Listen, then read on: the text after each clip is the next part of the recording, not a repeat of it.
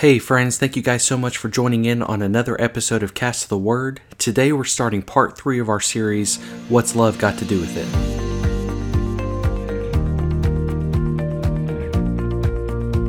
Guys, thank you so much again for joining part 3 of our series titled, What's Love Got to Do with It? Today we're going to talk about the pursuit of love. And just as a quick reminder, please remember to subscribe or follow Cast the Word wherever you listen to podcasts. That would help me out a ton. If you're interested in receiving our email newsletter, you can go to casttheword.com, scroll down to the bottom, and enter in your email in the subscription box. This too would greatly help me. It's just a way for us to stay connected. You would also be eligible to receive exclusive content and be immediately notified when new episodes are published. So if you're willing to do that, we greatly appreciate your support. All right, so today we're going to talk a little bit about our pursuit of love. So this is part 3 of our What's Love Got to Do with It series. If you haven't yet checked out part 2, I encourage you to do that. We talk about love being greater than hate, and we break that down a little bit, just diving into the Word of God and showing how love is so much more powerful than hate, and how sometimes, especially in the world we're living in today, it can be hard to distribute or dispense love, but we break that down and hopefully give you some encouragement there. So if you haven't had a chance to look at that, I encourage you to go to casttheword.com and listen to that episode. So love is the foundation of any relationship we have had or continue to have with a significant other. Without love, we have no true relationship, and relationships are vital to our lives. So as we continue with the What's Love Got to Do with It series, in part 3, we want to dive into a biblical perspective on pursuing love. And the first part of pursuing love starts in the dating scene. So let's talk about that just for a few moments.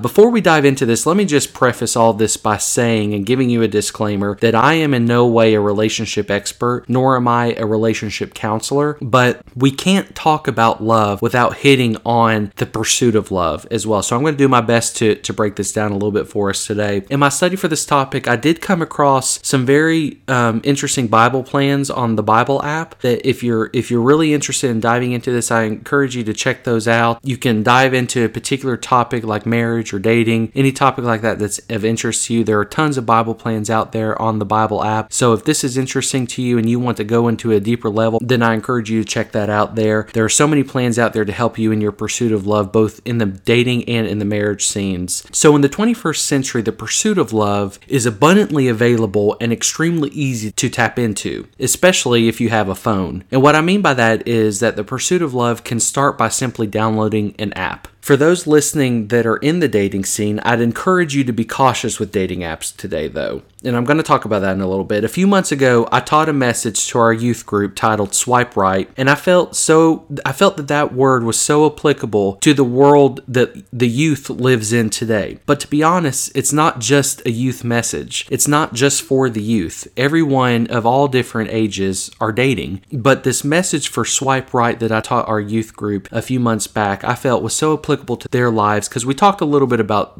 dating apps like Tinder and Bumble and some of those things. But in regards to this topic, I just want to break down the fact that it's not just for the youth. The author of the book Swipe Right, The Life and Death of Power of Sex and Romance, the author's name is Levi Lusko, I believe I'm pronouncing that right. He says that we should train today for the relationship we want tomorrow. And that's great advice, especially for those in the dating world today. I haven't read his book, so I don't know of all the contents, but I've read the preface and looked through it, just skimmed through some of the chapters. It looks like it's interesting. It looks like it has some good advice in it. And another author said that we should think about resisting the instant prime shipping pleasure for real love and intimacy. And unfortunately, through the forces of technology, the dating scene today has widely turned into hookup stations where you just simply swipe right on who you think is attractive and who you might be interested in hooking up with. And in my opinion, this method, while I guess, could be successful for some, offers extreme temptations that can be difficult as we walk with Christ. Christ wants us to find love on this earth. There's no doubt about that, but we need to be careful about some of the dating apps. Again, I know that this has been successful for some. I would argue it's not for a lot of other people. I don't want to completely disregard online dating, because I do know some people that have actually found genuine love through online dating. And I know there's nothing wrong with that concept, so please understand that. But the reason I'm focusing on this specifically today is because of the new age, the new 21st century age of apps like Tinder and Bumble might have to offer. And according to Insider, the reason I say that is because dating apps give us too many choices, and it's actually ruining our chances for finding love. While they're a great way to meet people, the number of choices that are available actually make it hard for someone to settle down when someone even better could be just a few swipes away. We're oversaturated almost. It also makes us more picky about appearance and causes us to almost be looks obsessed. These apps make the chances of finding a date or potential love simply based on 1 or 2 photos of yourself, and we're worth so much more than that. According to Bold, these dating apps have turned the pursuit of love into something that is all about physical attraction. It's all about sex, and it's almost too uncomfortably casual.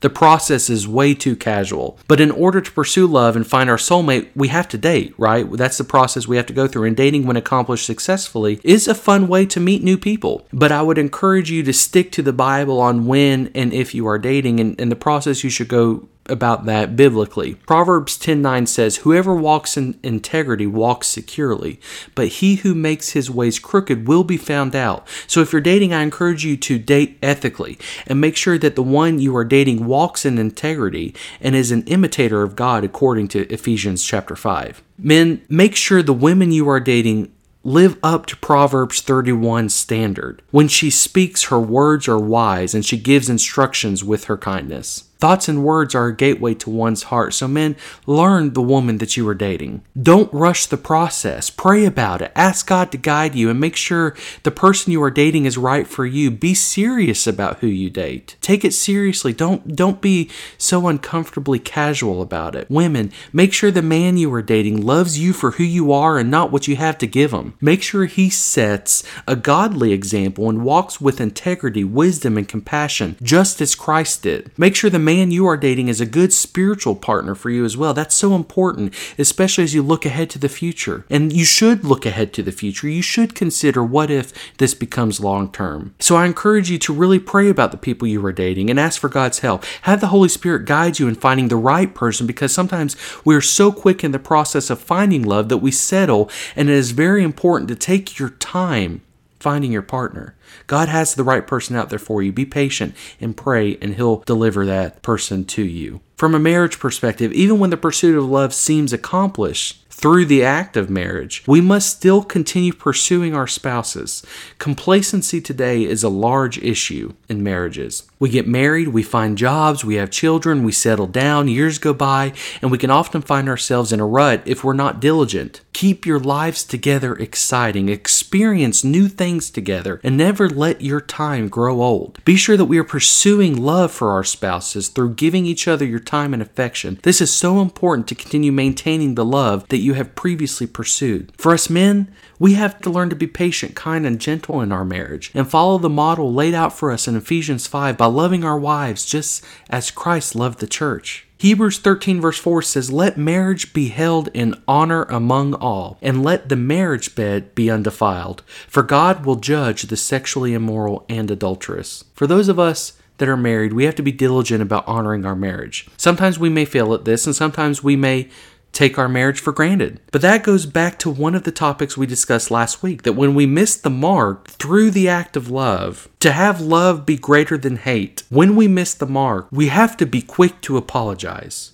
I do not in any way, shape, or form pretend to be a perfect husband to my wife. But one thing I can admit to is that when I mess up, I try my hardest to be quick to apologize. And when we consider our pursuit of love in the marriage, not only should we continue pursuing our spouse, but we must also ensure to maintain the love that we have been pursuing and have built. So when we miss the mark, be quick to apologize. For love to be greater than hate, we've got to be quick to apologize, and we've got to be the first to try to pursue reconciliation. The marriage union between a husband and wife is comparable to that union which we have with Christ. There is a reason that the Bible always compares the relationship between him and the church to that of a husband and wife, because the marriage union is very powerful and is a perfect image to the love, intimacy, and relationship that Christ himself wants to have with each and every one of us.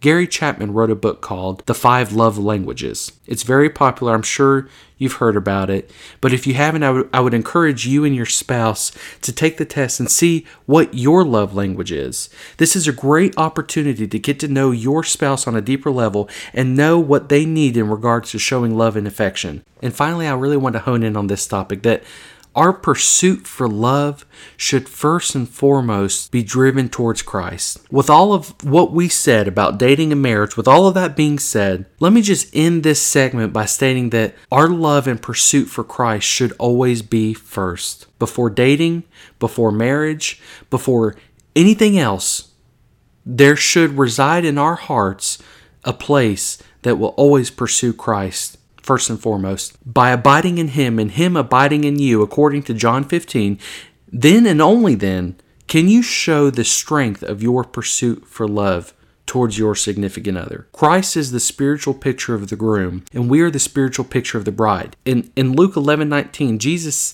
said to keep on asking, and you will receive what you ask for. Keep on seeking, and you will find. Keep on knocking, and the door will be open to you. Our pursuit for Christ should never end. There is never a point in our relationship with Jesus where we should say, I've made it, I'm content, and I'm not interested in growing any deeper with him.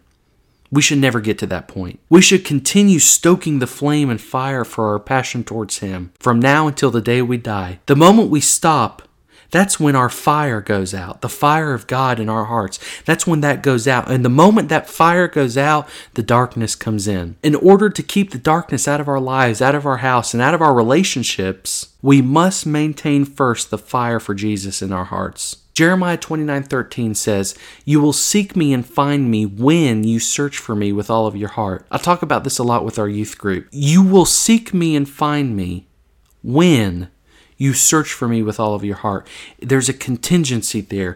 We have to search for him with all of our heart. And when we do that, that's when we'll find him. Matthew 6:33 says, seek first the kingdom of God above all else and live righteously, and he will give you everything you need. There is nothing on this earth that is worth sacrificing your relationship with Christ. There is no boy or girl, man or woman, that is worth you diminishing your relationship with Jesus. If the person you are pursuing is driving a wedge between you and God, then that person is simply not right for you. If there is a person you are pursuing that is causing you to spend less time with God instead of more time with God, then that person is not right for you. Iron sharpens iron, so your relationship with a significant other, if it is biblically centered, should cause you to go deeper into communion with God. This is the best part of having a relationship with a person that has equal faith as you. We have to find people in our pursuit of love on this earth that share the same set of beliefs that we have. 2 Corinthians 6:14 says, do not be unequally yoked with unbelievers. So what does that mean? The New Living Translation says, don't team up with those who are unbelievers. How can righteousness be a partner with wickedness? How can light live with darkness? Amos 3 verse 3 says, can two people walk together without agreeing on the direction? These are things we must consider as we are dating or even throughout our marriage. Are we walking together? And are we walking towards Christ? Above our relationship with our partner, is Christ the center of it all? Is Christ at the forefront of it all? Whether we're young or whether we're old, Christ should be the front. Whether we're dating or whether we're married, Christ should be the pursuit of our love, above everything else. These are things we have to consider as we begin dating, as we are dating, or even throughout our marriage. Even if you've been married for 20, 30, 40 years, these are things that we have to consider today. So I encourage you to have a vision for your marriage that is above all Christ-centered, that is above all headed towards Christ, not away from him. Where are you going in the future right now? What is your vision right now for your future? If Jesus is not with you, then I challenge you, I encourage you to reconsider if that's the path you really want to go. Guys, I pray that you found encouragement in this today. We're breaking down the topic of love. This is part 3 of our series, What's Love Got to Do with It? In the last episode, we talked about love being greater than hate. In this episode, we're talking about intimate love, that love with the pursuit of finding a partner, that love and that pursuit and that maintenance of maintaining our partnership through our marriage. and above all, that pursuit of love that never ends, that's always revealing itself to us, that pursuit of love with Christ. Next time we're going in a different direction. We're still talking about the topic of love. We're still identifying what's love got to do with it in regards to our life and our Christian walk. So I hope you're finding encouragement in this. I love you guys. Stay strong in the faith, and I look forward to talking to you next time.